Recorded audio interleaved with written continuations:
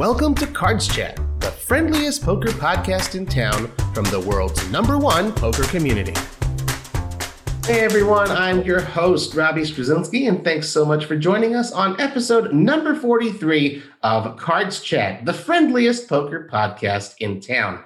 Today's guest is, of course, best known for winning the 2004 WSOP main event for $5 million, but has since proven to be one of the most consistently successful players on the tournament circuit, with almost $3 million in winnings since then.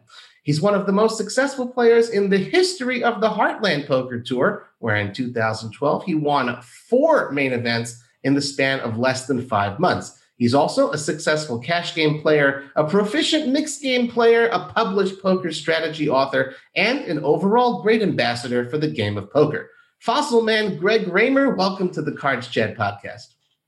Well, thanks. I'm glad to be here. I'm going to figure out a way to hire you to precede me into every room I enter. And just, you can just say that to the world for me. Well, you've heard that description that, over the years, those are some accolades. You put those stuff in your trophy case and it's the genuine truth. So we're all about that. And it's really cool to speak to you for the first time. My pleasure. Glad to be on the show. Cool. Well, first thing I got to ask you, Greg, and you'll understand why I'm asking you this. Where exactly are you right now? I'm in Raleigh, North Carolina. Okay. I was a full-time patent attorney for about 12 years before I won the main event. Right. And my job, the last half of that career, I was working in-house for Pfizer. And I do patent law. And so I was basically helping get patents on some of their biotech inventions. And then I win the main event and I'm, traveling around all the time. My wife said, look, you're on the road. We can live anywhere near an airport. I want better weather. Uh-huh.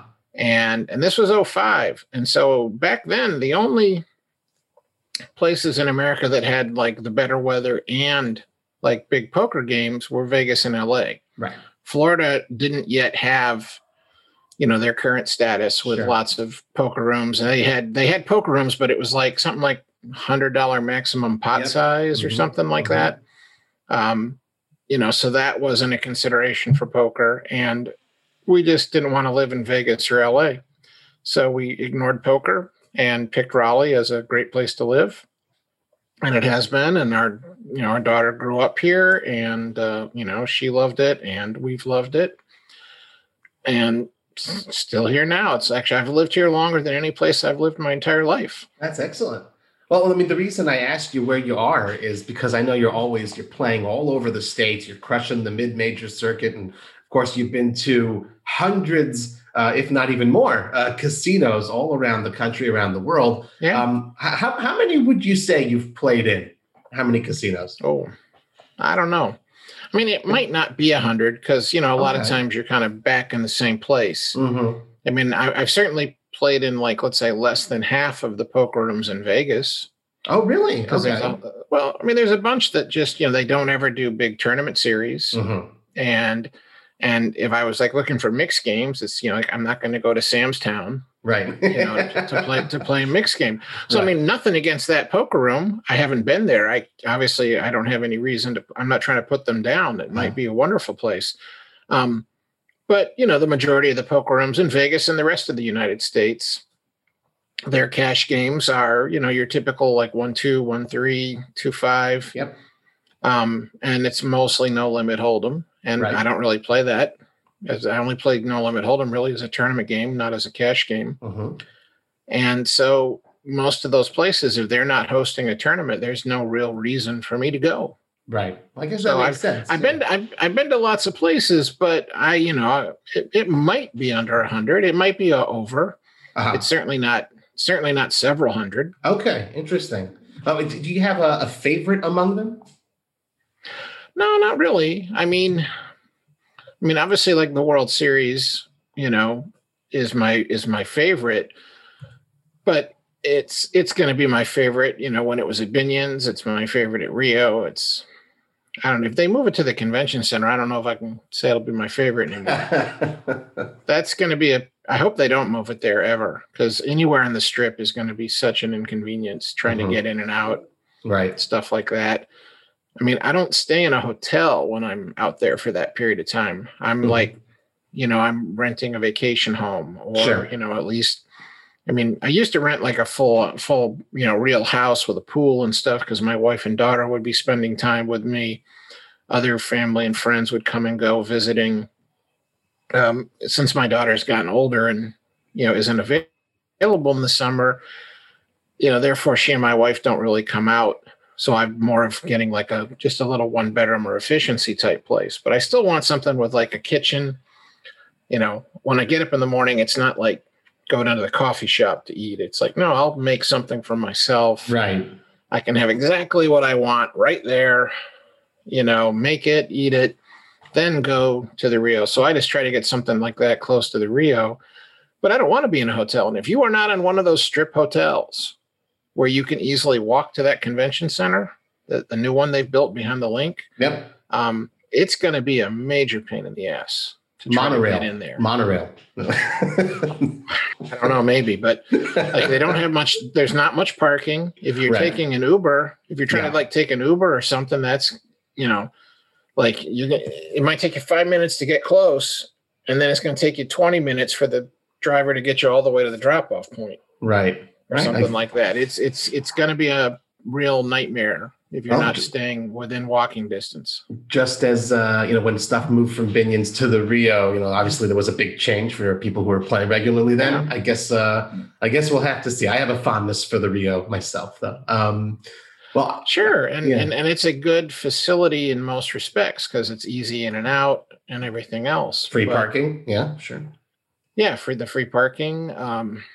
If you can't get into that parking garage for the convention space because it's full or it's too big of a wait, if you're going to park at one of the other properties, then you have to pay for it. Yep. You're paying $20 or whatever to just, it's like, oh, let's pay an extra 20 and rake. Exactly.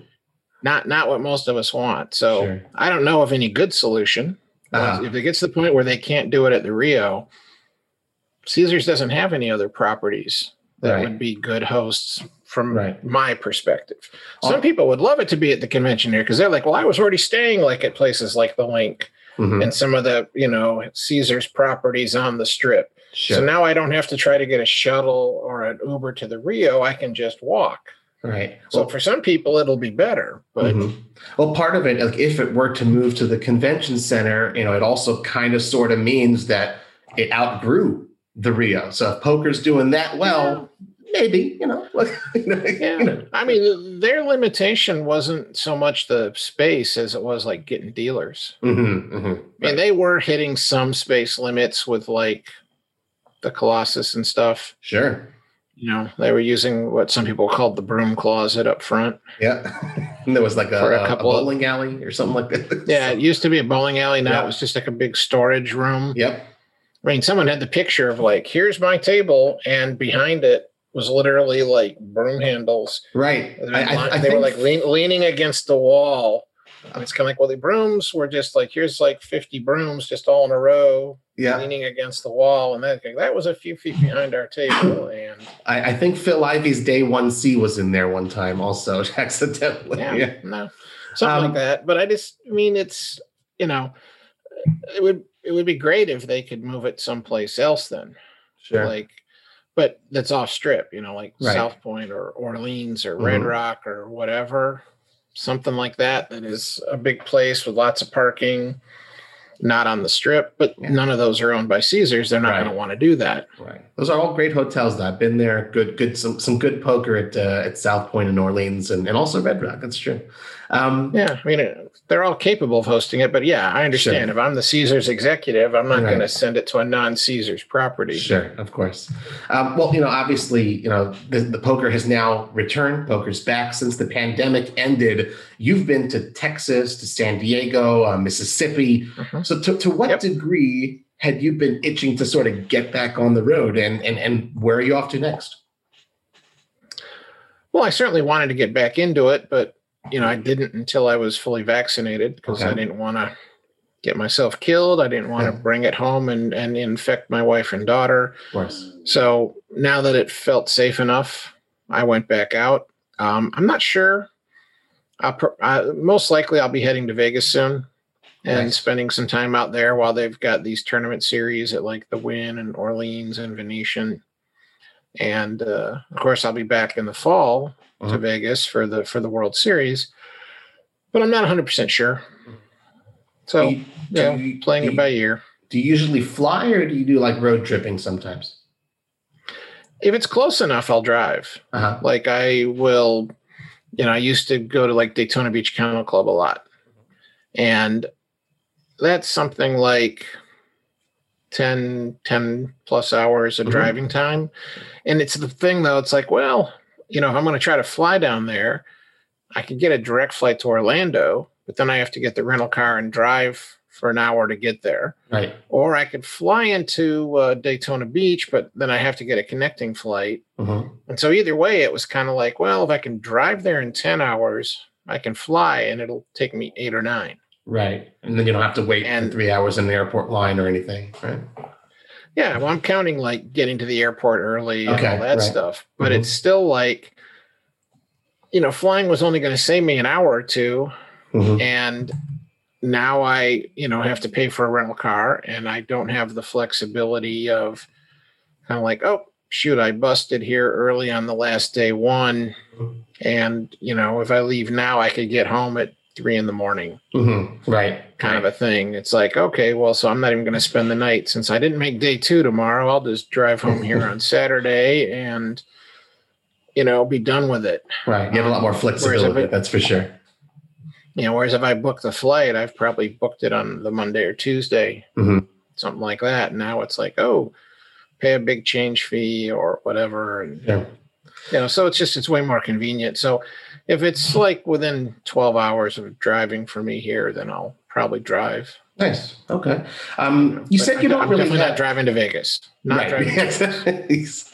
You said you don't really have like a favorite poker room. Is there something that you particularly look for at all in a poker room that they have, as far as comfort or organization or something like that, or something that when you do go to a room and it's not there, you wish that they would improve?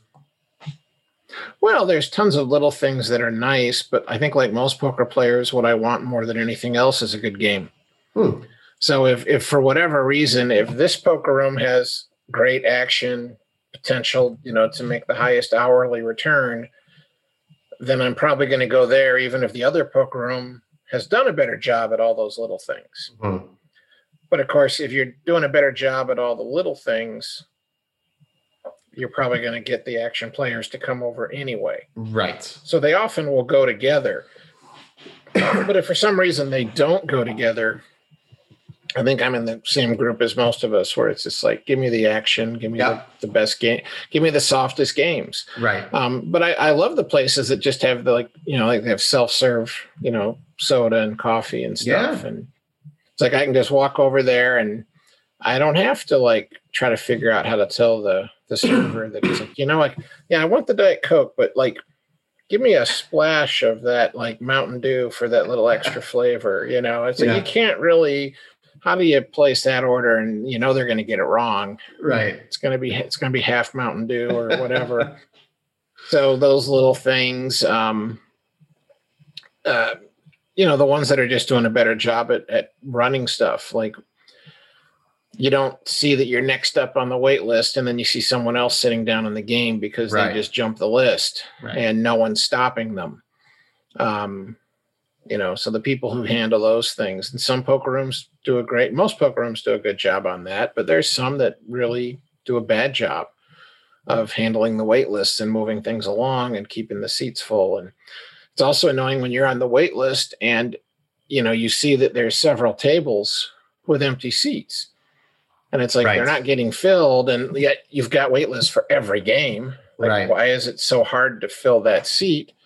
Like I said, some people do a better job of that than others, and those are all big pluses. So if I live somewhere, like if I lived in Vegas where there's all these poker rooms, I'd probably have an answer for you.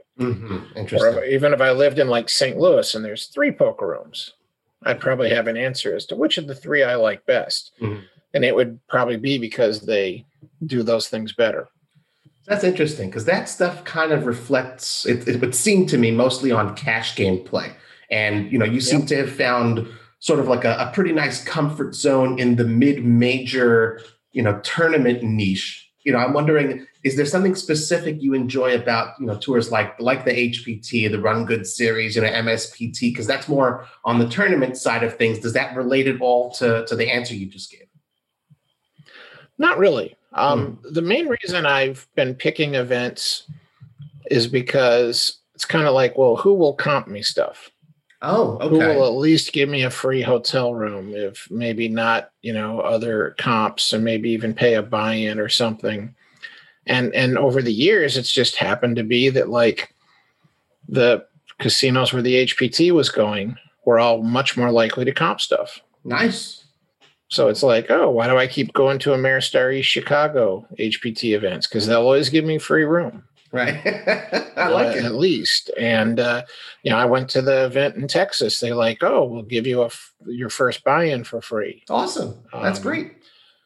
So it's kind of like, do I want to pay, or do I want to play this event where I get a buy-in free, or, the free hotel, or do I want to go somewhere else?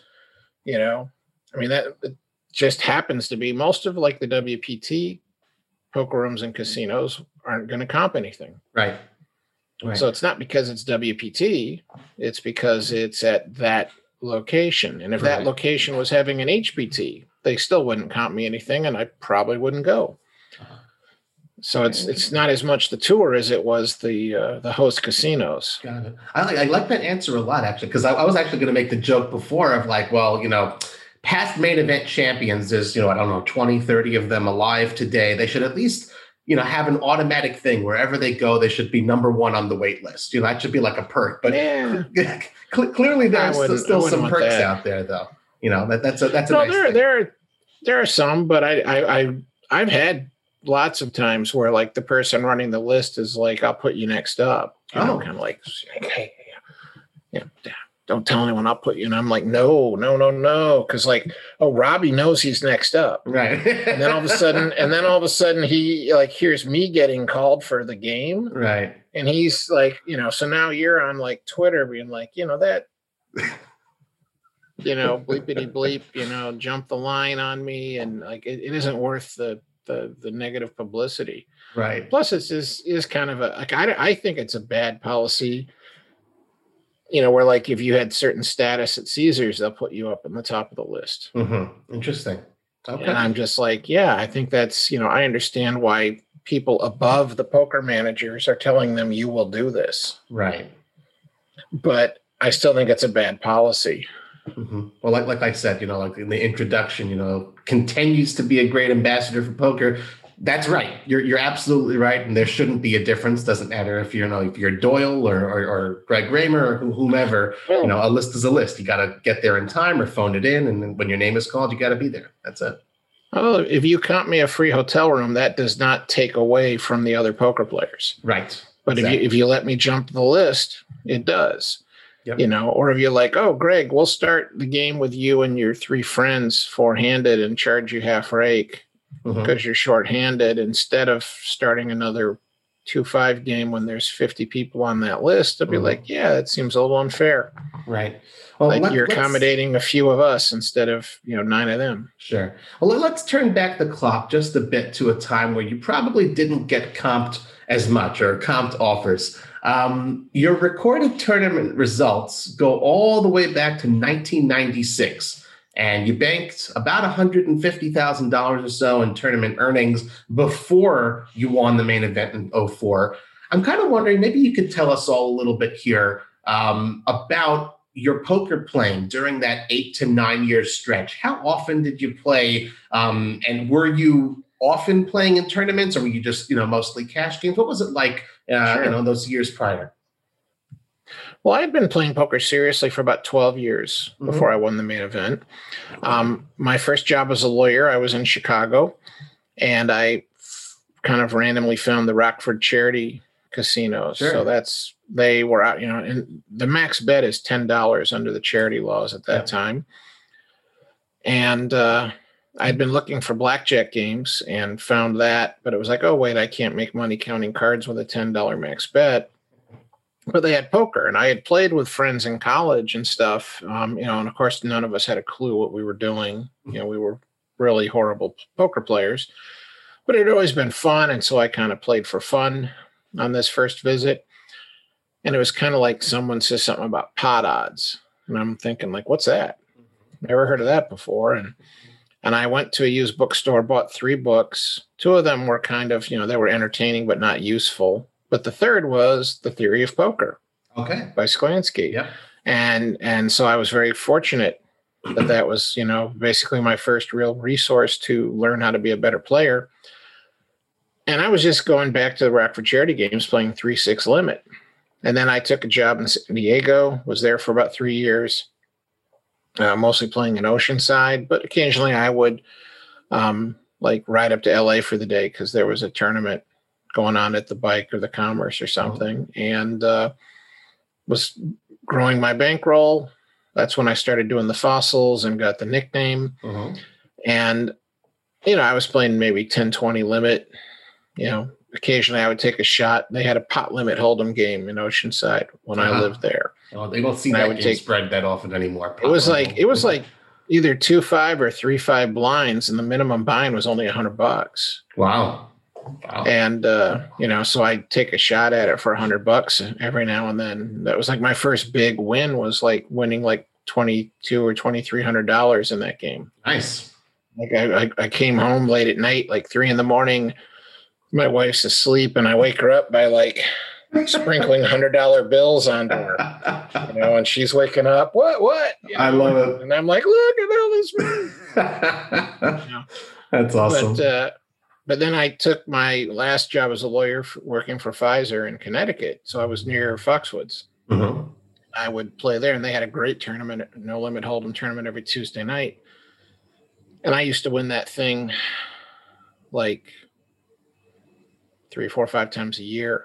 Nice. I'd be entering it like 40 times. I'd be winning it maybe close to 10% of the times I entered. And the field size was it would start off like 50 to 100 when I first moved there in 98. And then it got to the point where there'd be 200 or even 300 people. Right. And I'm still winning it several times a year because people were really bad at poker back then before the poker boom. Right. And not just cashing, winning the tournament. That's pretty amazing. Oh, yeah. None of that stuff was on Hendon Mob. Right. And I don't have like the exact records of every time I played that tournament, but I would guess that if I made the final table, I probably won it 60% of the time that I got there. Wow. Because it was just, people just played really bad back then. It was really the main answer to it. But so I was playing cash. Like I would go Tuesdays and I would play that tournament. I'd go either Friday or Saturday, play cash.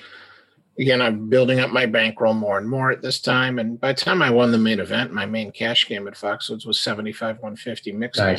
Nice. Well, very cool. Well, you mentioned that you're not really, mostly a hold'em player. You're mostly a mixed game player. You're preaching to the choir with me. I'm big into mixed games. I know a lot of members of our Cards Chat community are into mixed games. Action Raz is the next new hot mixed game. Okay. Well, how is it that you got into mixed games specifically? Obviously, you're not a product of the moneymaker boom. You've been playing long beforehand. So why the mix?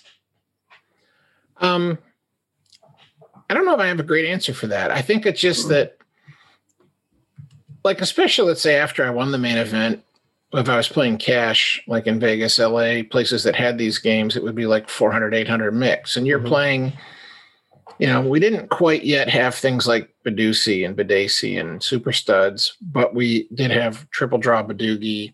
Oh. And then you'd be playing Omaha high-low, stud high-low, maybe hold'em. And what I always found in any mix game was that very seldom did I think like, oh, triple draw, I'm the best of all these people at triple draw. But I often felt like I was second or third best. Okay. But then I also felt like I was probably second or third best at like every game we were playing. Right. And then I wasn't, whereas like, oh, this guy, like I got to admit, he's better than me at triple draw. But he sucks at Omaha high-low. Like he does some ridiculously bad plays in Omaha High Low. Sure. So it's kind of like in the mixed game now, people are in there because maybe they really like, oh, I like Omaha High Low. And that's why they're in the mixed game. Mm-hmm. But then they just struggle so much in the other games that however much money they can be making off of you in their game, they're losing more than that back in the other games. Exactly. It's good to be proficient at lots of them. That's for sure.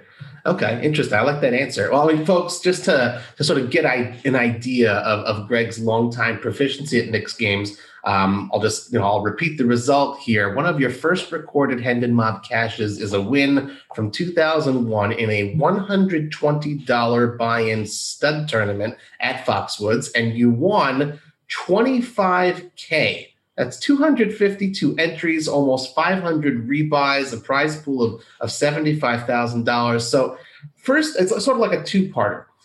How is mixed game play different or at all now versus then? And secondly, how do we get that many people to enter, mixed games nowadays? Because it doesn't seem like they have that same, type of popularity.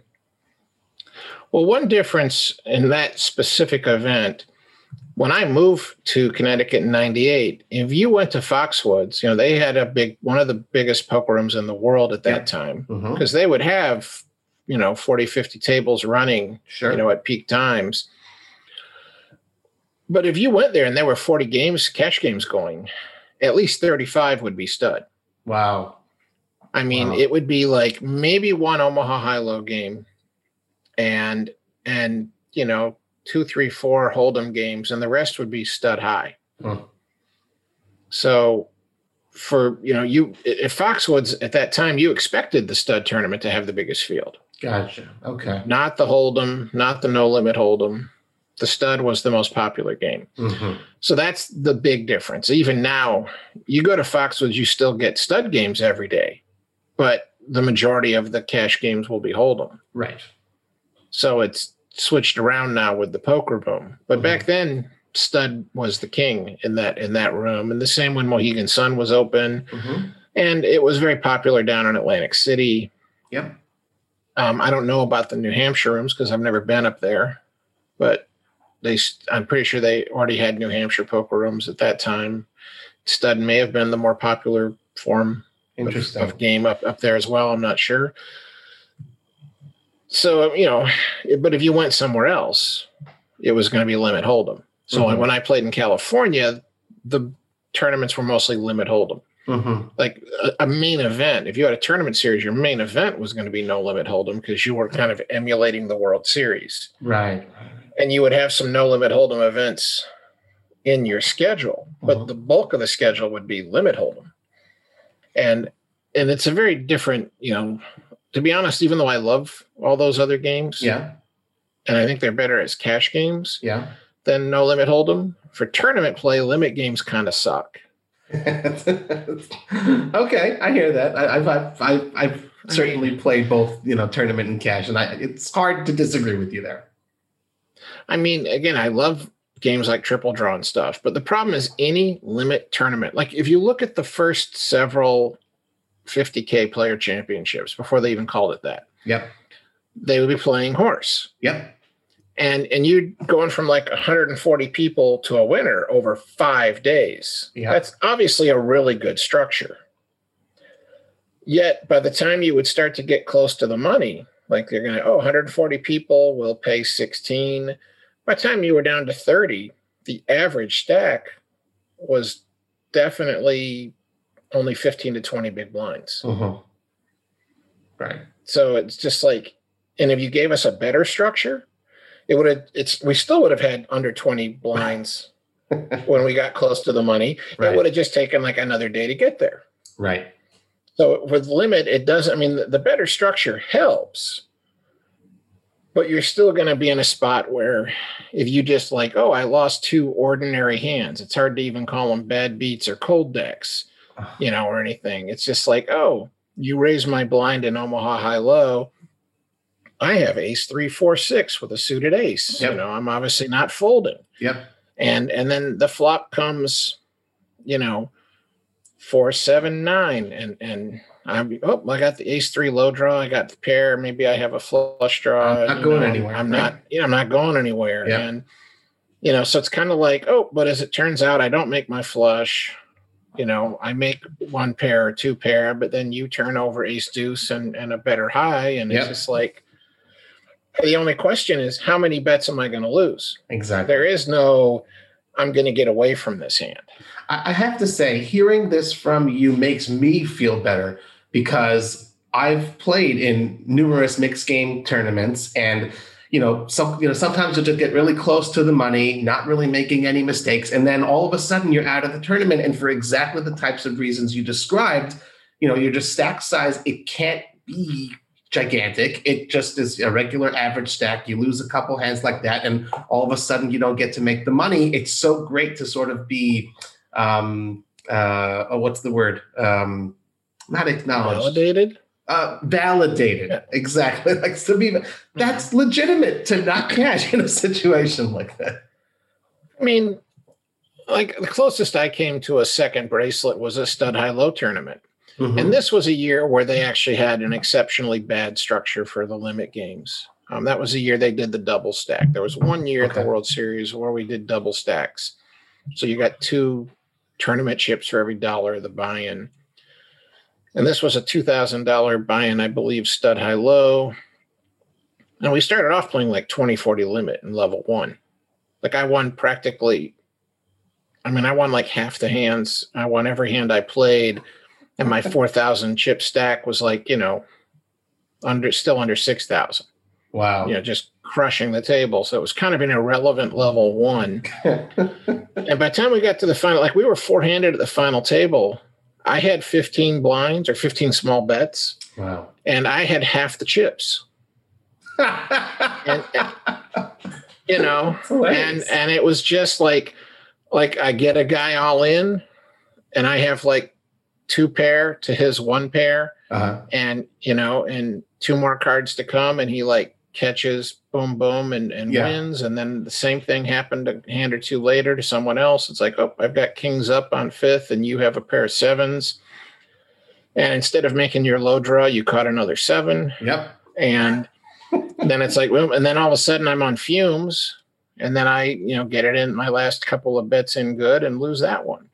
And it's just like, well, shit, like, I just had this thing crushed. I had half the chips. I basically had 50% of a bracelet in my hand, and then just a couple of ordinary beats. And it wasn't like my opponents were like, oh, my God, you're an idiot for not folding. It's like, no. It's like they're starting off with 5 bets, and they're getting a perfectly defensible hand. Maybe that's just the way the hand plays out. Exactly. Like, I'm starting with split kings, and you're defending with your, you brought it in with a 3, and you have a 6, 7 underneath, and now you paired your 7, and to folks out there you didn't know I made kings up, so I got to say, to folks out there in the community who don't yet know the joys of mixed games, there's obviously a lot of complexity and nuance, but it's nice to change it up just from Hold'em. And, I can only hope that from hearing our discussion about, the minutia of mixed game tournaments, mixed game cash game play, it just whets your appetite a little bit to try and get involved a little bit. One specific mixed game result you had, Greg, really stood out to me. It was the next immediate result you had after winning the main event for $5 million. It was a $10,000 buy-in. The next result in which you cashed, it was second place in a $50 deuce to 7 triple draw event for $320 at Barge.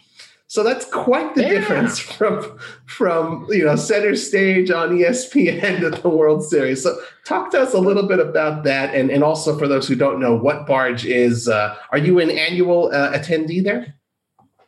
Well, I haven't been for a long time. I've been there a couple of times. I was there that time after winning. Been there a couple of times since then. But the issue is, it's kind of hard to justify traveling for fun, away from your family. When you're already spending half the year on the road. Right. And so, the Barge in 04 worked out because there was something else. I don't remember at all what. going on in Vegas that was like, oh, okay, like I have to be there for this, and then Barges right after. I'll just extend my stay a few days. Okay. But Barge is a group of people that have been getting together for this annual thing for, I think, close to 30 years or something. Yeah. And 25 years at least. And so it's just a group of friends, and you have fun, and it's, like this, $50 tournaments, $100 tournaments. And so the main event of Barge is always patterned after the World Series. It's like, well, we cut the time down, the length of the levels down, so it's a one-day event. But they usually follow the same structure as the main event. But the other tournaments are sometimes, like one tournament, was like history of poker, and it was like 5-card stud and 5-card draw and something else. Awesome. And, and then they've invented strange games like Chawaha and stuff like this. Like they'll do a PLO variant where called Bing Laha. Yeah, sure. Well, you roll the dice. And you roll the dice. So like you play pre-flop and you play the flop, and before the dealer puts out the turn, you roll the dice. And if it's a 1, 2, or 3, you're playing high-low split. Right. If it's 4, 5, 6, you're playing high only. Right. But that's also, I mentioned earlier, Action Raz, like last Barge in 2019, they were trying to come up with a way, like, how can we change Raz so that being the bring-in isn't an automatic penalty? Right. Okay. Because for people who don't know, like when you play any stud game, usually there's an ante, and then the dealer gives everyone 2 down, 1 up. And depending upon which form of stud, one of the players has to do the bring-in. Right. And it's the worst card showing. Right. So if you are playing stud high, whoever has the lowest card showing has to put this bring-in bet out there. In a game like Raz, whoever has the highest card showing. So it's how do we change this so that, because if you're the low card in stud high, you might still have a big pair underneath. You might even have like, oh, I have a deuce up, I'm the bring-in, but I might have 3 of a kind already. It's unlikely, but you at least can have it, or you can just, I have 2 of hearts and I have the ace of hearts and the queen of hearts. There's lots of chances to have a defensible hand. Mm-hmm. In Raz, no. Right. A good, if you're at a full 8-handed game and someone completes, you are usually wrong to not fold when you are the bring-in in Raz. You are usually not making the correct strategic decision. Right. If you don't fold. Correct. Right. Okay. And so to fix that, they invented Action Raz. And instead of derailing this into a long conversation of that, it's not very complicated.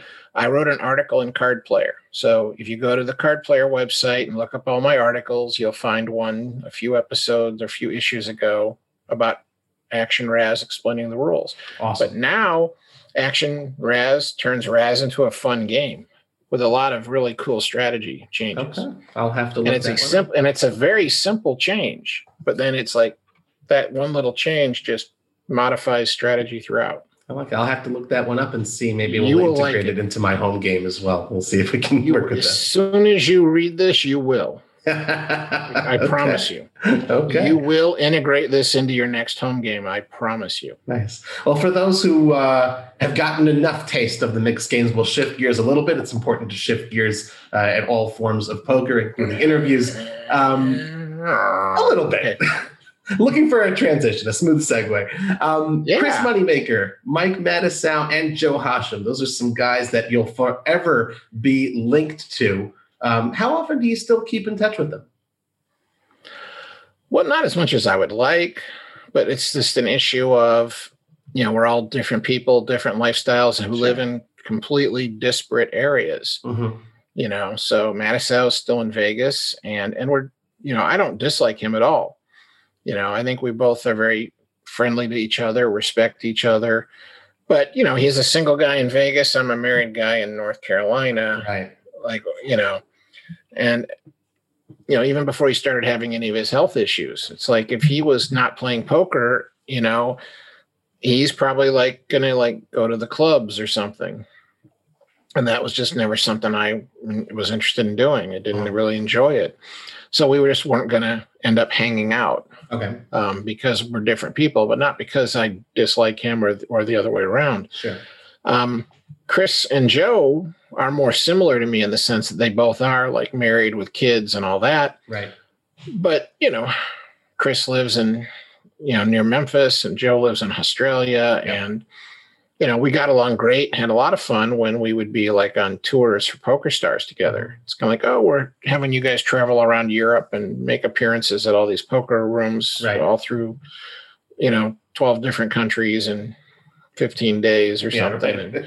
And so we're all in the same hotels and on the same airplanes and stuff. And we get along great and are great friends. But again, when like the guy lives in Australia, it's like, how much are you going to hang out? Right. It's just like, I'd love to hang out with Joe and spend time with his family. And I'm sure like if for whatever reason, if I had taken Cheryl and Sophie and moved to Melbourne, Australia, we'd probably be eating meals with him and his family all the time. Right. That's fair. It's funny because we kind of like just group you together because we're seeing you in the pictures and everything. And the same thing, if Chris Moneymaker moved to Raleigh, it's like, I'm sure like, come on over this weekend. We'll grill some steaks or burgers or whatever. Awesome. And the kids can play and blah, blah, blah. But it's like, like that just, okay. It's not like he's going to fly over from Memphis to, of course, grill some steaks and play in the pool. Cool. Well, how about this fall? They just released the WSOP schedule. 88 bracelets are on offer. Are any particular bracelets that you'll be chasing after? Have you sort of penciled in which events you're going to play? I have not, but the answer is still easy. It's always the main event. Okay. There's no other bracelet you want more than, if anyone tells you like, oh, I'd rather win the 50K Players Championship because that's only the best players in the world, I'm like, sure, I would love that bracelet, but I'd rather have a main event bracelet again. Really? Even though you've got one, you've checked that off the to-do list. Of course. Okay, interesting. Of course. Plus you win a lot more money. Right. That's true too. And the 50K is not on TV anymore. Mm-hmm. So all these other good reasons, more money is a pretty big one. Yeah, I like that. That's true. Well, there you go. And also if you're a double main event winner, maybe they'll comp you 2 rooms next time at the Ameristar. Well, I don't need 2, but right. Comp me the room and then a buy-in. There you go. I know in years past you've sold packages for playing multiple WSOP events. Do you feel that it makes you play better when it's not just your money at stake, but also other people have invested in you? I don't feel that way, but I know there's a lot of people that do. Mm-hmm. I've actually heard both sides. Mm-hmm. There are a lot of players who are like, if it's someone else's money, now I feel, morally obligated to always do my best and to make smart decisions and not like buy in, do a late reg and just say, I'm all in dark firsthand. I'm only getting 12 blinds here. So how bad can it be? Right. Let's gamble it up. So some people would say they won't do that stuff when it's your money instead of theirs. But then other players have said when it's someone else's money, doesn't bother me as much. So they're actually more likely to do the crazy gambling when it's someone else's money. Interesting. For me, it doesn't matter. If you invited me to do like a charity event and there were prizes donated for the winners, and it's like, oh, Greg, but we want the donors to win prizes. So like, even if you win the tournament, the person in second will get first prize and so on. Okay. So in other words, I can't win anything. Right. And I've done that. I've been in charity events like that. But even there where I literally cannot win, I just can't play bad on purpose. So if you see me make a play that's clearly bad, then it really is my own fault. It wasn't me just saying, yeah, screw it, I don't care. That means I honestly, for some reason, thought that was a good play. Okay. And so I certainly can make mistakes. But I cannot knowingly make a mistake. I can't know this is like, oh, this is a stupid time to get it all in and do it anyway. That's fair. Fair. I might have a really horrible read on you And it's like, I can only beat a bluff, but I'm sure he's bluffing. And then turn out like, oh, heck, he has quads, like, so I've been completely off on reads and made big mistakes, but they've all been honest mistakes, not ones that I knew I was making. Okay. Besides, obviously, the year you won, 2004, was there another year since then that you particularly enjoyed either playing or, perhaps as a fan of watching that year's main event or something like that? Well, I, liked most of the '05 main event the year after. Yeah. I mean, all but the last, day. Yeah, all but the last day and a half. And, okay. That one, to be honest, that hand that crippled me, where Aaron Canner made a flush, he made the runner flush to beat my kings. I can estimate that pot cost me maybe as much as $40 million in equity. Wow. Because if I win that pot, I have like 10% of all the chips. And I would have given myself 15% to win it again at that point. And it's not just like, 15% of the first prize. Right. But it's also like, oh, wait, it's '04, it's '05, height of the poker boom. If I win it back to back, then I'm going to PokerStars and like, let's renegotiate my deal. Right. give me some ownership. Yeah, you're in the conversation with Johnny Chan, with Stu Unger. I mean, if you want me to keep representing you, I need to have a few points in the company. And then, maybe I own 1 or 2 or 3%, and then they sell for $5 billion down the road. So like, 15% of what could have been works out to maybe as high as 40 million. Man, one hand. So on the plus side, you cannot put a bad beat on me that's even close. So it's really hard for me to like take a bad beat and get upset anymore. And I'm like, look at man, I've taken it 100 times worse than this. So, I like that looking on the bright side. That's important.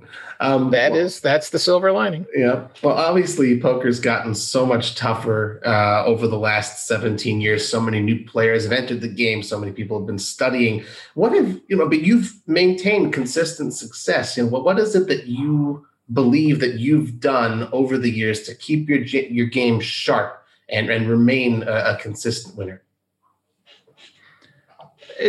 There's no like magic answer to that. It's just continuing to work on your game. You need to, still try to improve. You need to like seek out these new advances in strategy and look into them, see if they make sense. And if they do, you try to incorporate them into your game and improve your play. Okay. So whether it's starting hand selection or, board textures that are good to bluff at or good to see bet at, and all these other little things that we've figured out and gotten better at. I've published my first book, and it was kind of like, to an extent, it's kind of like I do these full day seminars. Yep. And the morning session is lecture. The afternoon section is live hand labs. And so my current book that you can buy now is essentially, it's the morning session. I mean, it's more because the book covers way, way more than I could cover in any one morning. But every morning session I do isn't identical. So like take everything I've ever talked about in the morning and then clean it up and make it pretty and put it in a book. Right. But the afternoon session, I decided my next book, I'll kind of like do the afternoon session. For that, we're doing live hands. So like you and like 8 or 9 other students are sitting at the table and I'm dealing and you play against each other. And then I critique your play at the end of the hand. Mm-hmm. So I went and dug up every like historical hand I could that had the details, I could find, which fortunately I'm on Share My Pair. So I was able to like pull every hand I'd ever posted on Share My Pair and like, oh, is this one worth putting in the book? Mm-hmm. But I also went back to like the '04 DVD set. Wow. And so I'm like, I'm watching all of that. And like, here's a hand I played. Da-da. So I'm pulling hands to put in the book. And boy, did I play bad back then. I just didn't know it. I mean, to be honest, relative to the standards of the day, I was a better player in '04 than I am now. That's interesting. Wow. But me in '04 doesn't play very well compared to me in 2021. Right. Huh. Interesting. I made lots of mistakes, bet sizing mistakes, or things that, at least from today's perspective, I would say this was not optimally played. Right. Well, you said, so I'm just saying, like, it's changed a lot. But so now this new book, when I'm done with it, it's going to be me critiquing all these hands, and I'll be critiquing me. And like, if you were one of the people in the hand, then I might be critiquing your decisions. And like, this is what I think Robbie did well or didn't do so well in this pot. And yeah, I basically get to like rip myself, a new one over and over again, because I'm just like, man, it's like, at least from the modern perspective, this wasn't done well. Okay. Like, why am I c-betting so big? Like, if he's going to fold for 60,000, he'd have folded for 30,000 on that flop, And well, but before I ask you the question about your book, I did want to ask though. So back in the day, you referenced earlier, like, well, you heard about pot odds. What's that? And then you go to an old bookstore and, you happen to find a great poker book. I imagine that's not your study method now. Is there something specific that you do to train and improve? No, it really is a lot of that. I mean, it's not so much buying books, but it's doing things like online chat sites. Okay. And talking about hands. Or, now that I do a lot of training myself, it's, sometimes the student, you're explaining something and you ask me a question, well, what about this? I'm like, that's a good point. Let me look into that further, kind of like I can now, like, the seminar's over and I'm back in my hotel room and it's kind of like, yeah, he brought up something. And then maybe I'm doing some math or, some simulations or whatever and trying to figure out like, does that make sense? And since I'm traveling around all the time, I do get to observe and talk to other good poker players. And so I will discuss strategy with people, away from the table, of course. But, again, like, you and I are at the same tournament on dinner break, and I might be like, hey, like, what do you think of this hand? And I might describe it, A versus B, and not tell you which one's me. Right. So you're definitely going to give me a more honest feedback. Sure. Kind of like player A did this and player B did that and and it turned out these were their cards, and like, what do you think? Right. Okay. And then I can, weigh it accordingly, try to improve. There's tons of great training materials. It's a question of what works best for you.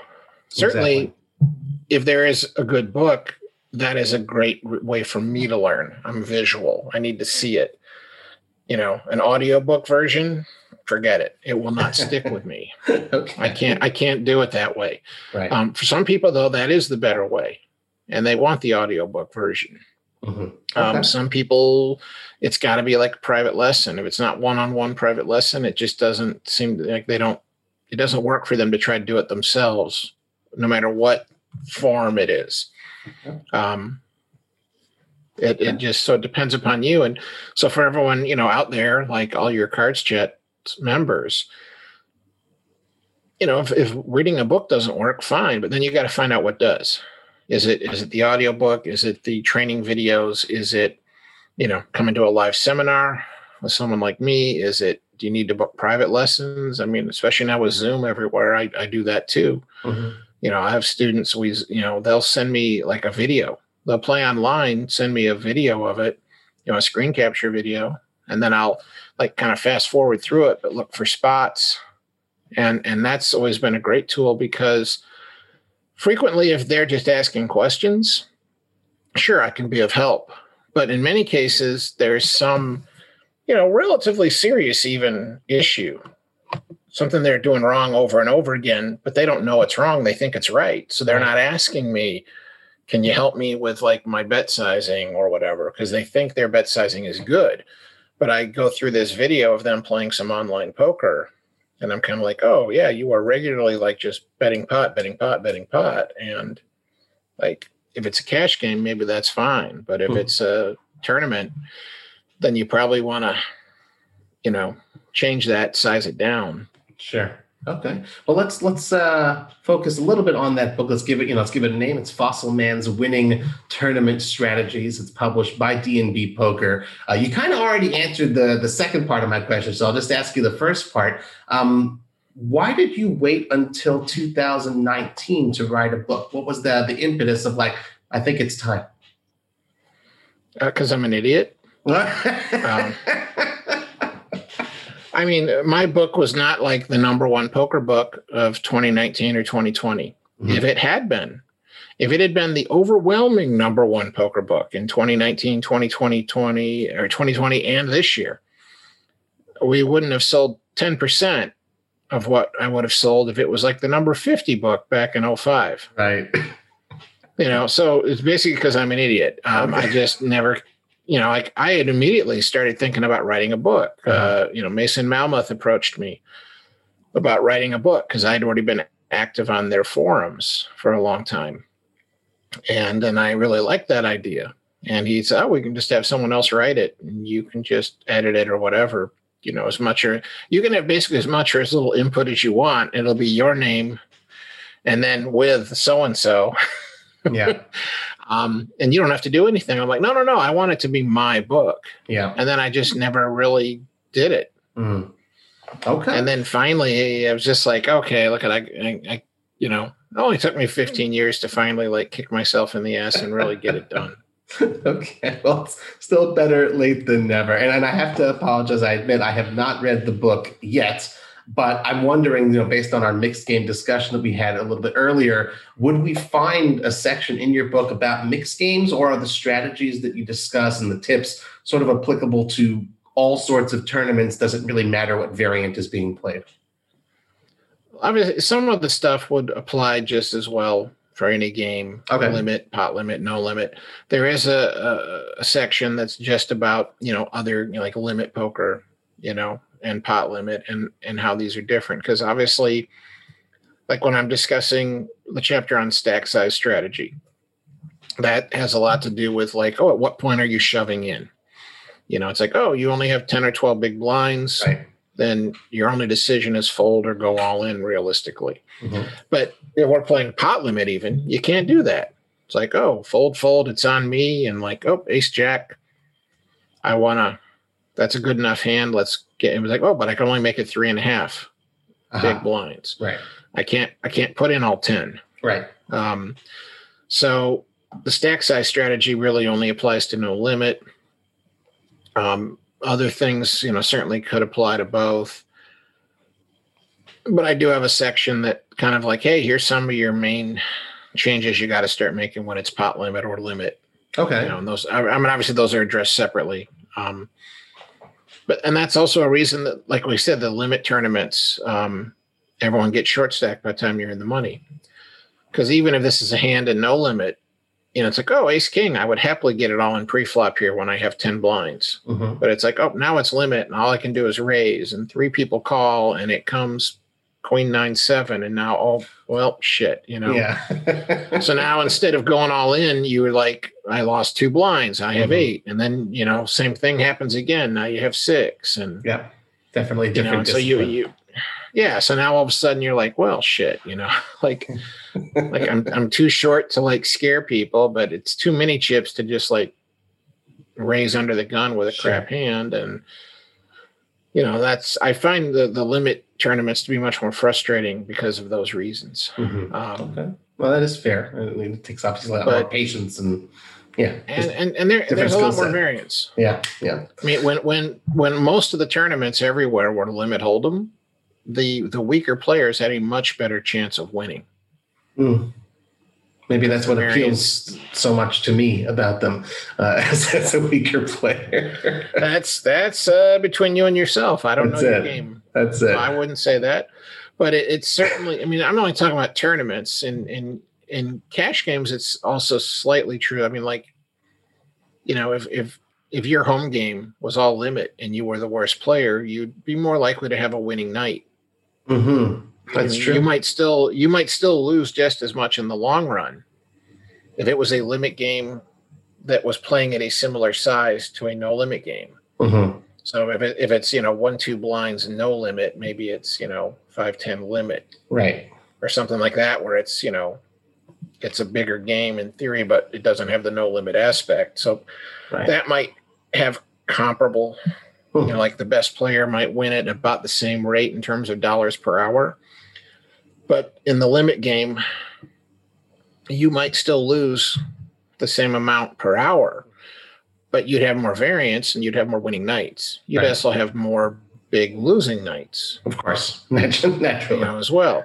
And the same, though, for the best player in the game. They would have fewer winning nights in the limit version. Right. They would still have a winning night, well over half the time and all of that. But they would have, again, if the guy's making 20 an hour, he's still going to have more variance,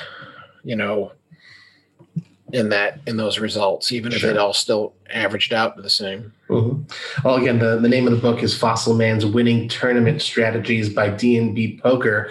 Greg, I got 2 more questions of my own before we go on to the forum and community member questions of the show. Kind of some fun stuff I like to end off my questions on. Maybe a little known fact out of you, thanks to our crack research team. My buddy Mike found these couple little facts here. Back in the day, you were an aspiring stand-up comedian. So tell us a little bit about that. And also, are you friendly with any of the poker playing comics like Louis Anderson or Norm Macdonald, Jason Alexander, Brad Garrett, any of those folks? Sure. Well, I was at University of Minnesota when I went to graduate school and then to law school. And it just turns out, in hindsight, that was one of the best times and best places in the world if you wanted to break into stand-up comedy. There's that was kind of a golden era for stand-up comedy anyways. But if you were going to go to like the meccas like New York and LA, it was really hard to get time. There were clubs that did open mic nights, but if they were going to put 15 or 20 people on the stage, there might be 100 or more people who wanted to get on. Wow. You come to Minneapolis, St. Paul, and we had an open mic night like 5 nights a week somewhere, different places. But, unless you were running late, you could do every single one of them. You could literally be on stage 5 times a week.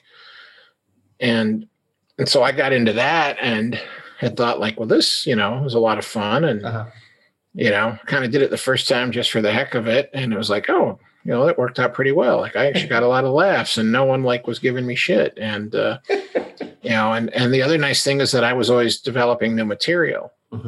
There were some people who might do well, but the guy would do the same 5-minute bit. You'd see him doing it 3 times a week at different places. And then it's, 2 months later and it's the same 5 minutes material. I was always trying to change it up. But what I finally decided was I just wasn't good enough. Just hey, you know what? I could probably make a living at this, but probably not much more. Okay.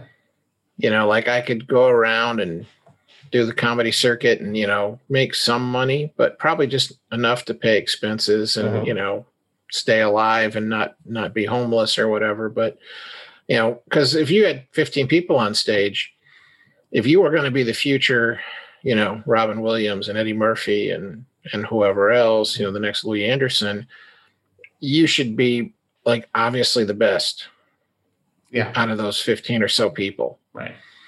And I always felt like I was second or third best. And so it's oh, I'm doing good.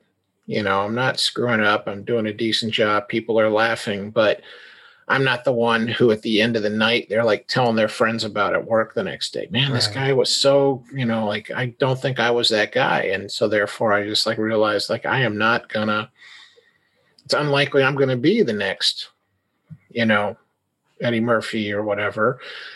And so I just, and to even find out, I was going to have to quit grad school where I'm, oh, they're basically, I'm in the sciences. They pay you to go to school when you're in the sciences. And so I gave it up. But it's not like being second or third best in the multiple poker variants. It's not going to see the same type of success. Yeah. No, it isn't. Like if I'm the second or third best out of the 8 players in the mixed game Right. at every game, then I'm going to probably be the biggest winner in that game. Right. Right. But yeah, no, that won't cut it here. Like, because you got to, I mean, basically, when I quit, it was the first time I got offered a paying job. Go figure. such as the variance of the vagaries of life. Well, sure. Yeah, it was going to be like go on the road for a month, get paid like $250 and expenses. Like this guy ran all the comedy clubs in the upper Midwest. Essentially, he either owned them, managed them, or at least booked them. Okay. And so he would assemble a group, and maybe if you were the experienced guy, you were in charge, and you'd be driving the rest of us around. It'd be like 5 of us or whatever in a van or something, and driving from one little town to another. And you had the money to like pay for the gas, the food, the hotel rooms and stuff. And so I didn't have to pay for any of those things. But at the end of the month, I'm getting paid $250 for all of this.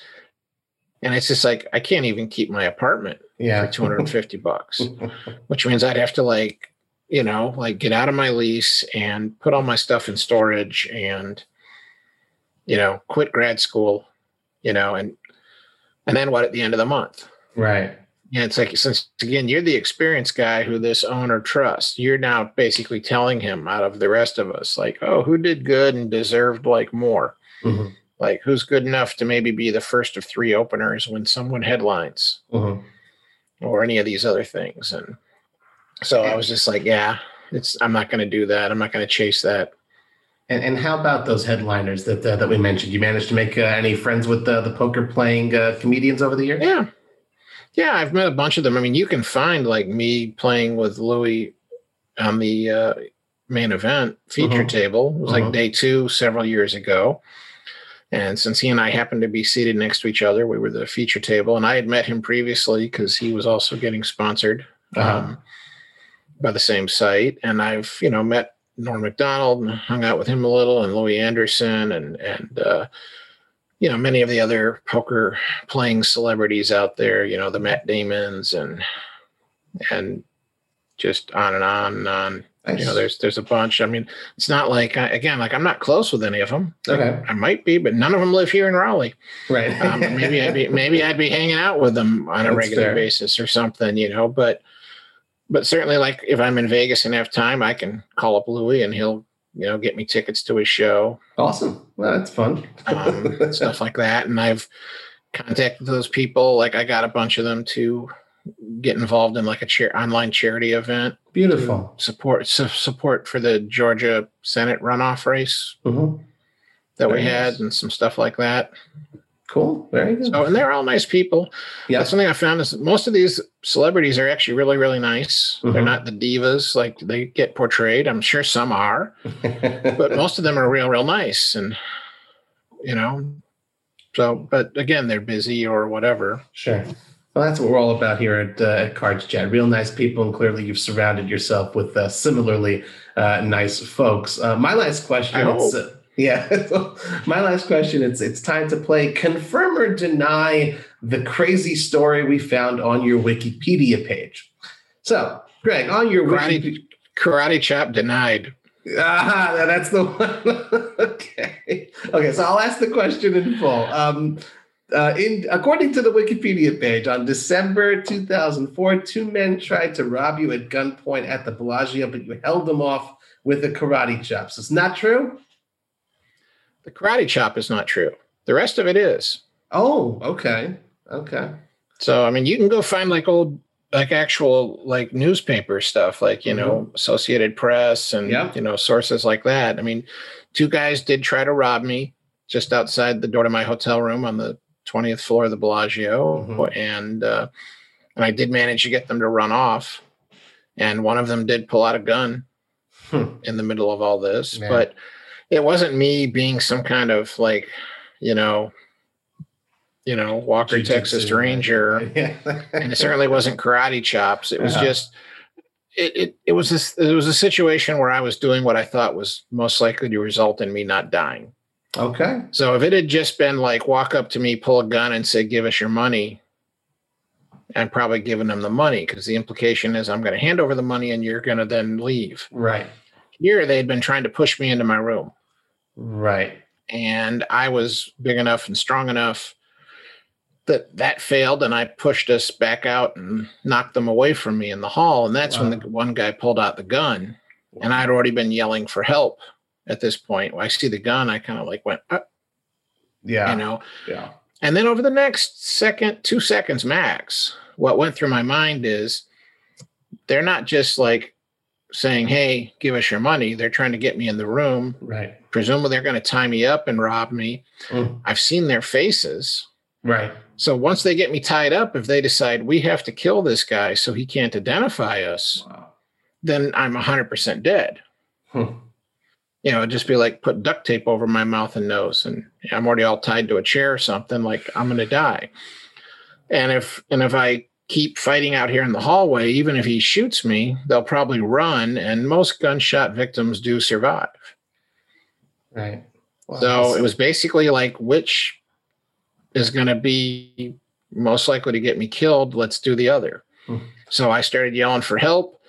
The bigger of the two guys tried to grab me again. I knocked him down, which was a mistake, because then I've knocked him down and he's in front of me to my right and the other guy's to the left. And as soon as I knock him down, I'm looking over here thinking, oh, that was stupid. Now I'm going to get shot. I should have grabbed onto this guy so that his partner doesn't want to shoot. Right. But the end of the hallway is behind them. And as I look over, it's like he's not there and he's not in the back. And then I look, you know, and he's running down the hallway. He'd given up. Wow. I mean, and then the other guy got up and ran away, and they got caught in San Diego like a month or so later. I guess like staring down an opponent when you're not sure whether to call or raise, or you don't want him to call you, kind of like no biggie after something like that. That's for sure. Well, it's you know, it's a similar thing though, like which decision is best. Right. Exactly. You know, and it's, you know, instead of tournament life, it's real life, and it's real life and money instead of tournament life and money. But and I had, you know, back then when it was more of an in the news moment, you know, I'd have lots of people, you know, approach me about it. And I had more than one person who was like, you know, oh, I'm a security expert. Like rich people hire me to help protect them from kidnappings and stuff. And, you know, or police, you know, and they all were like, yeah, you know, they like in their world, the saying is you are more likely to get killed at the second crime scene. So you know, like in the movies, when someone like a van pulls up and they point a gun and they say, get in, they're like, I teach my clients, you don't get in. Right. You fight, you struggle, you scream, you run, you do anything to not get in that van. Right. Because, you know, once you're in the van and they're going to where they want to take you, now you'll probably end up dead. Yeah. Here, it's like they don't want to just shoot you, because then they'll be shooting you and driving away and they don't get anything. Unbelievable. Like they don't kidnap you. They don't get a ransom. They, you know, if their plan is just to kill you, then yeah, maybe they shoot you. But again, if they shoot you and drive away, an ambulance might come in time to save your life. If you get in the van and now they're taking you to the woods where they're going to like carefully shoot you in the head a few times before burying the body. So, and if they're kidnapping you, they don't want to kill you, at least not at first. Right. Well, obviously, the type of experience we don't want anyone to have, and you know, of course, only wishing you well. Of course not. Yeah. Well, in this, it's, you know, it happens, unfortunately, because there's bad people in the world, and you know. But the plus side, again, the silver lining on this incident was like, you know, when I look back on it, it's like, well, they didn't steal my money, I didn't get hurt, right? And I learned that, like, even in this super high stress situation, I was still thinking calmly, like, what's my best move? What's the correct play, so to speak? Right. And I was like, well, you know, I've never been in the military or anything. So I was like, it is kind of nice to know that I can stay calm and for sure do my best. For sure. But I hope I never need to again. Right. Yes. Amen. Well, in this segment of the show, we turn to you guys who are watching and listening. It's our Cards Chat community to see what questions you wanted to ask our guests. We have a dedicated thread on the Cards Chat forums for this. So as we announce who our future guests will be, please be sure to send in your questions. Our first question comes from Acid Burn FX always ask some very creative ones.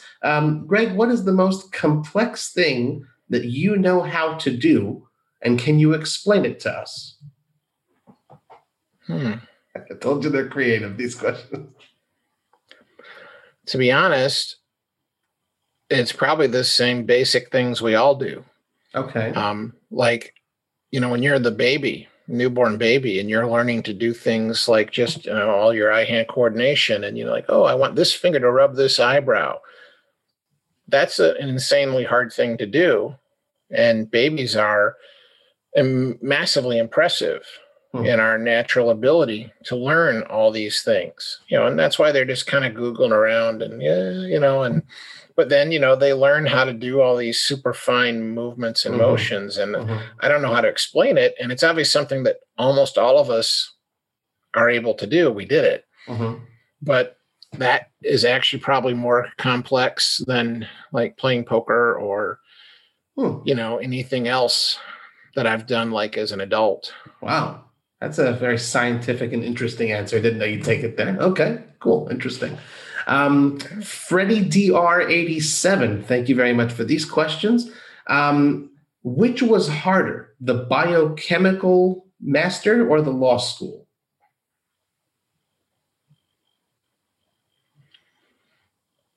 Probably the law school, in the sense, as a student, because like I hate like essay tests. Okay. Because they're subjective. Like if I'm doing a test in a class, in chemistry and biology and math, like there's a right answer. Now, it could be that the science will advance and a few years later we'll find out that that right answer isn't really right. But at least at the time, we think this is the right answer. So if the professor wants you to do a math problem, if they want you to explain how a chemical reaction works or whatever, it's like, at least as of now, this is how we all feel that this is the correct answer. And and the stuff you're studying at that level is pretty much agreed upon. But in law school, it is much more subjective, and it's all like essays. Right. And I hated that kind of grading. Yeah. Anytime it's subjective, feel like today. Yeah. Okay. People have done research on that, and there's a huge disparity in how like the exact same essay answer would get graded by two people. Even like you could grade it, and then we're having you grade 200 more. And we give you the same one again. And at that point, you don't remember that I've seen this exact one before. Right. And you'll grade it quite differently. Yeah, that's true. And that pisses me off, because I want all A's. Right. Okay. Well, here's also another study related. It's follow-up from Freddie DR87. How, if at all, do you feel that your majoring in chemistry, and I'll just add in also your law training, help you to be a better poker player? Generally, they didn't. Okay. I don't think those degrees necessarily helped. But what I will say that I learned, I didn't really get into poker seriously until I was a working lawyer. But once I got past a certain level in poker, I can pretty confidently say that playing poker made me better at patent law, and it made me better at almost everything. Oh.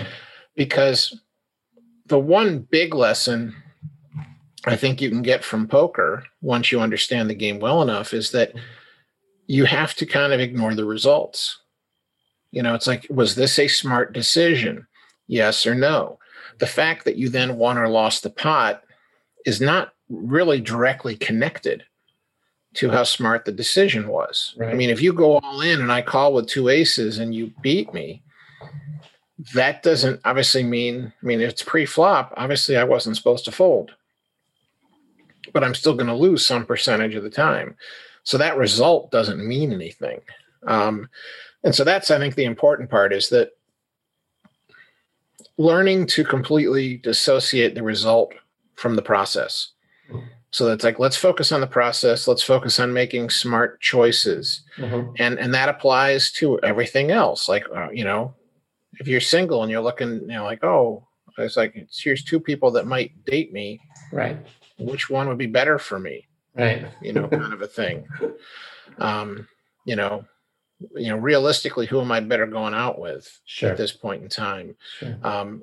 In business, I mean, if you're making more sales than me, you're probably a better salesman, but it could also just be that you happen to run into better clients who are more likely to say yes to this product right now.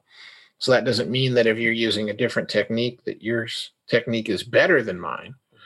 It's suggestive that it's a better technique, but it's not proven yet. And so focus on the process and try to ignore all the short-term results. I like it. It's great to get some knowledge bombs in there. It's good that the community elicits this from you. Crystals, thank you very much, Crystals, for a few questions here. During your run to the WSOP main event title, at what point did you believe you were on a special run? Never did. Really? Again, it's a scientific answer. Like, if you had asked me at the beginning of day one, are you going to win? My answer would have been like, well, I don't know if we knew the number yet of how many entries, but assuming we did, and there's a little over 2,500, I'd have been like, well, I'm better than average, so maybe it's 1 in 1,000. Okay. And if you'd asked me again later, it's like, oh, you've doubled your starting stack now. Like, well, maybe it's 1 in 50 or 60,000. Really? If you'd asked me when Heads Up started and it's like, oh, I have 70% of the chips against David, I might have said, oh, I'm a 3-1 favorite to win it all. So at no point did you feel any, like, I've got this as my day, momentum, fairy dust from the sky, nothing like that? No, I definitely don't feel that way. Because, again, I'd already played enough poker by that point that I had gone from, big stack to next guy out. And I'd gone from short stack to winning the whole thing. And so I knew that none of this is written in stone. And so it really was just what percentage of the chips do I have? And then if I think I'm above average in skill, then I can size that number up a little. Okay. But if you have half the chips and your average skill level against the remaining field, it's 50%. Right. Whether that's one opponent or 10 people. I mean, if you have half the chips, with 11 people left, you're not any more likely to win the whole thing than if you have half the chips heads up. It's a very rational and grounded unless way you of have looking at it. Unless you have a skill advantage. Right. Okay. If you're better than the remaining opponents on that skill level, then you have more than 50%. But it's all, you start with the chip count. And so at no point did I ever think this is mine, it's destiny. Oh, unbelievable. I like that answer. Very, very grounded, very rational answer. Second question from Crystals. You have 41 WSOP caches. Do you think you get enough credit for how successful you've been at the WSOP, or is that overshadowed by the fact that you won the main event? I would say I probably don't get enough credit in some regards because I don't have a second bracelet. Like, in other words, it wouldn't have mattered really how much money I'd won, or even if I'd had 50 final tables instead of just 50 caches. I think people still might say, but you haven't won a second bracelet.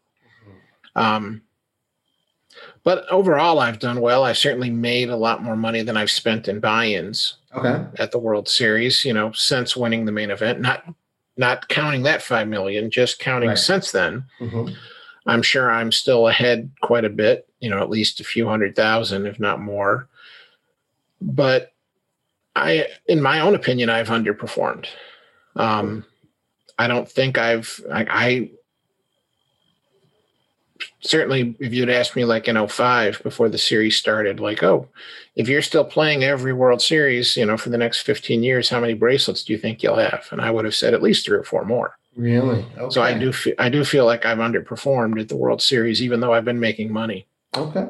Well, perhaps you're due for another one this coming fall. I guess we'll see. Third question. I always plan on winning 3. There you go. I always plan on winning 3 every year. I'm going to win at least 3, and it just, but planning in poker doesn't make much sense. Right. It's always good to think optimistically. Last question from Crystals. How many pairs of glasses or fossils have you had to give out to others over the years? Estimated, obviously. Well, I never give out the glasses. Okay. but I started doing the fossils, and I'll play something like 100 or a little over 100 entries a year. And obviously I'm only going to win 1, 2, 3, 4 times a year at most. So, certainly 1,000, 1,500 fossils. That's like a dinosaur skeleton. That's a lot. Okay. Wow. Yeah. Well, I buy them in bulk. I also, like, every time I do a live seminar, everyone gets an autographed fossil, and I sell them on my website. So the last time I was getting low on fossils, I went to the big rock and mineral shows that are in Tucson every February, and I bought 2,000 fossils. Wow. Okay. So I still have several boxes of fossils available now. Well, we've got another fossil question from Shells. Thank you very much, Shells, for putting these questions together. This is our last community member who's contributed questions. You've been nicknamed the Fossil Man, of course, due to your collection of fossils. Do you still use the fossil as a card protector? And if so, do you know how old each fossil is that you use? Yes, I do. And yes, I do. I basically, for card protectors, I am almost always using an ammonite fossil. And that's because I do have this practice now of, if it's a regular tournament, not a satellite. I don't do it for satellites, but any regular tournament, even if it's a small buy-in event, if you knock me out of the tournament, I sign the fossil. So I'd be like, oh, to Robbie Straczynski, congrats, you got me. Sign it. The date, the name of the event. I'm just letting you know. You got it. I mean, waiting. You got to knock me out. That's up to you. You got to enter the same tournament, manage to get it to my table, and then manage to knock me out. Okay. But if it's like still the reentry period, I don't give the fossil out because you didn't eliminate me from the tournament. I'm going to go reenter.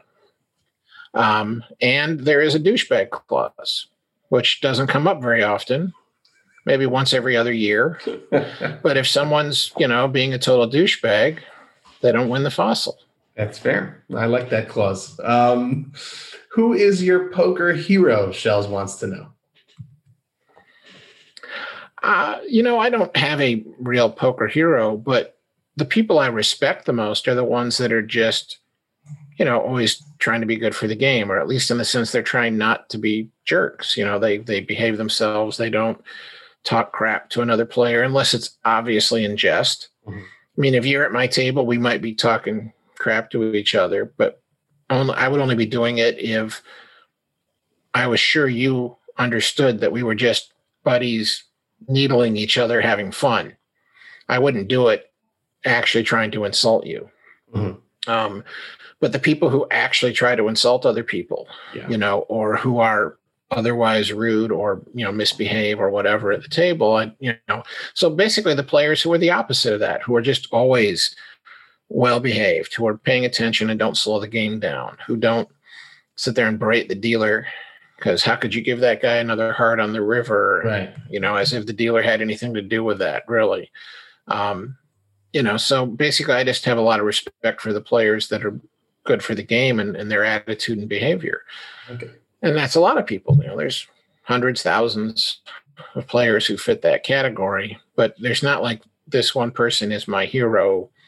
There's plenty of great players who I will admit are better than me. Mm-hmm. But that doesn't mean they're my hero. That just means I respect their skill. That's fair. Okay. 2 questions before we wrap it up. 2 more from Shells. Do you have any pet peeves? Yeah, several. I think the one that maybe bothers me the most is like a player will make a bet on the river and then you'll go all in and they'll sit there and not know what to do. Where it's a situation that, like, how could you not see this as at least a possibility? Right. Like literally, like they bet 5,000 chips on the river and then you're all in for 12,000. And they're just like, oh my God, like, gosh, what? And I'm just like you didn't think of this before you bet 5,000 of like, what might I do if Robbie goes all in for 12? And now you're sitting there agonizing in front of us for a minute or 3 minutes, oh my God, shit, I didn't expect that. And I'm like, how could you? I mean, if I bet 5,000 and you go all in for 100,000, that's different. Like now I'm going to, like, that person wants to think for a while, I'll give them the time. But when it's like 5,000, you're all in for 12 and now they're tanking, I'm just like, I'm calling the clock as soon as the floor will enforce it.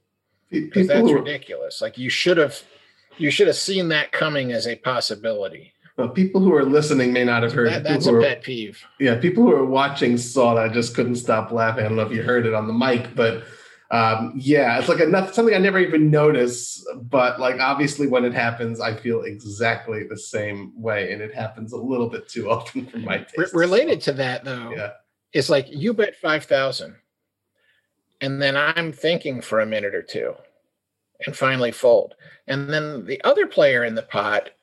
Now they start thinking, right? And it's kind of like, what were you doing while the second guy was sitting there thinking and thinking? I mean, and they almost will act like I was just waiting my turn. Oh, it's my turn now. I will start thinking. Like, come on! Like you should have been already thinking. Like, what am I probably going to do if that other guy folds? Yeah. What am I going to do if that guy calls? You know, lines are about to. If that guy raises. Yeah. You know, like what might I do? I'm like, but no, they'll sit there, watch this guy tank for several minutes, and then it's like, oh, it's on me. Now I'll start thinking, what should I do with Robbie's 5,000 chip bet? Right. I'm like, what were you doing while he was tanking? Come on.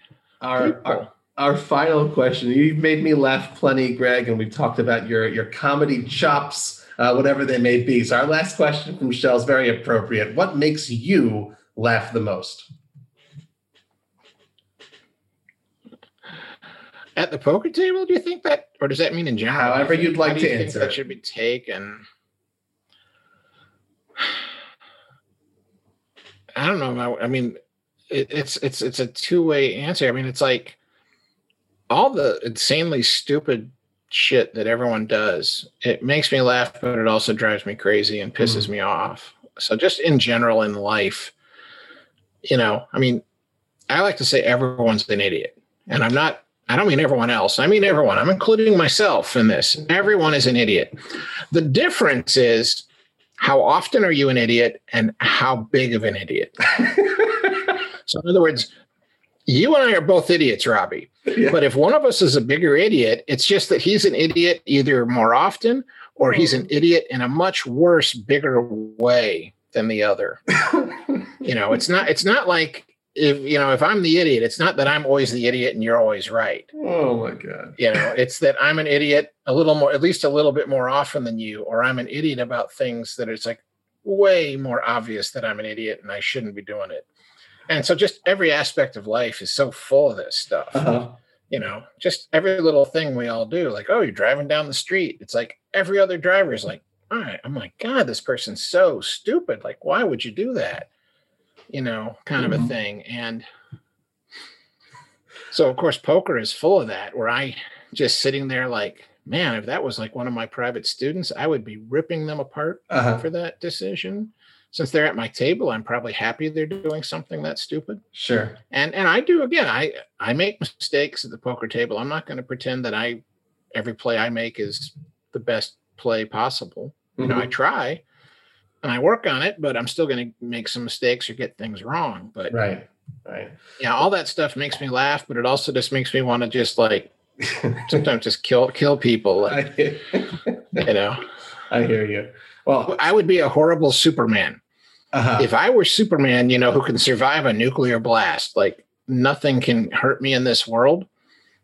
You know, I'd be seeing some of this really, really stupid stuff, and I'd just be going up to these people and just like putting their head in between my fingers and going, pop. Like, I would be more like, you know, Superman the Black Knight kind of version, you know, like the dark Superman. Like, yeah, like, oh, you're an evil dictator who was cruel to all the people in your country. I'm not going to fly over there and like arrest you. I'm just going to fly over there and clap my hands around your head and tell everyone, like, don't be like this guy, or I'm going to clap your head too. You know? Well, on that note, I want to thank all of our fellow idiots who sent in questions for Greg Kramer. And of course, a friendly reminder to all of you out there in the Cards Chat community. We'd love to see you submit your questions for our future podcast guests in the dedicated thread on the forums. Please be sure, guys, to give us a good review on iTunes and spread the word via your social media channels if you'd like the show. Greg, by the time this airs, in about a week from when we're recording, it'll be just a couple days before your birthday on June 25th. So an early happy birthday to you. Before we let you go. Thanks. Yeah, before we let you go, anything else you'd like to tell our audience? Well, I want to thank you, Robbie, for the chance to be on your show. And it was fun chatting with you. And like I said, I hope people had fun. And let's all hope I don't gain the powers of Superman, because that might turn bad. But, it was a good time. And, if you want to get better at poker, I recommend my book for tournament play. And if you want to reach out to me for private lessons, you can find me at fossilmanpoker.com, or you can find me at fossilman on Twitter. You can find me on Facebook. And we can set something up. Awesome. Sounds good. Well, thank you, Greg. I appreciate it. It's been real fun getting to know you and speak to you for this show. Thank you all for tuning in to another episode of Cards Chat. I'm Robbie Strazynski. You can follow me on Twitter at CardPlayerLife, and I wish you all a wonderful day. Cards Chat, the friendliest poker podcast in town from the world's #1 poker community.